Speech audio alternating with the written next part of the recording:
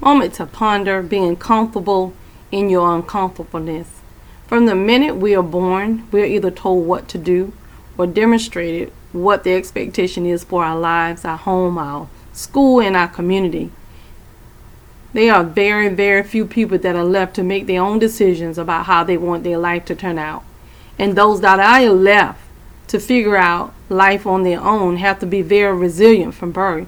However, the rest of us learn and grow from our environment from birth. In addition, some of us have brothers and sisters that kind of choose the way we either want or don't want. In other words, they're the ones who experience things, get the praise, get reprimanded, and we observe them and see how things turn out for them. And the same plan we choose or we reject. It is amazing that people can be raised in the same house by the same parents, eat the same things, and look at life from different sets of lens.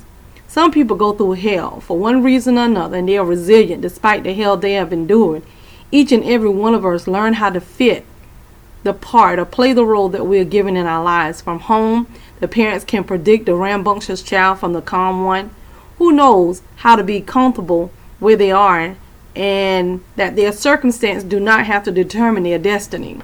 Who knows the power of the mind and how to use it to the fullest or with all our might? How much might that may be. When people see themselves and recognize the need for change, recognize their own shortcomings, and know that they are limitless because they can apply what they need. Therefore, success and failure will be evident. The person is learning how to be comfortable in their uncomfortableness. Even people who are evil at one point or another may have revealed that they recognize that in themselves and did not know how to get help for themselves. They have decided to be comfortable in their uncomfortableness.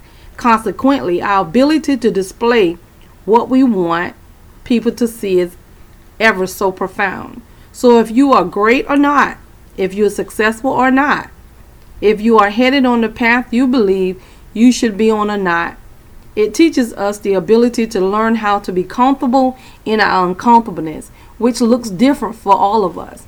But the question I want to ask is, how will you know if you're comfortable in your uncomfortableness? Okay, 1 John 5:14 and 15 says, and this is the confidence that we have in him, that when we ask anything according to his will, he hears us. And if we know that he hears us, we know that our petitions are granted. So again, love covers them up to the sin. So just knowing and recognizing, because of the Holy Spirit that's within us, it changes everything. Real talk, a family affair. Dr. Hancock.